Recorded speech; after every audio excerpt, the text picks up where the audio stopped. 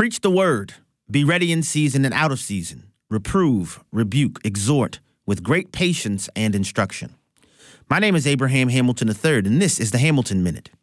As Paul was incarcerated, facing imminent execution by Nero, he told Timothy perilous times were coming. Evil men and seducers would wax worse and worse. But he instructed Timothy to continue in what he knew to be true.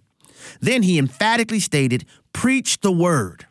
As darkness mounts and wickedness increases, you and I must continue to cling to God's holy word and yield to the lordship of Holy Spirit in our personal lives. And we must absolutely continue to preach the word. We have our orders. Let's magnify the King.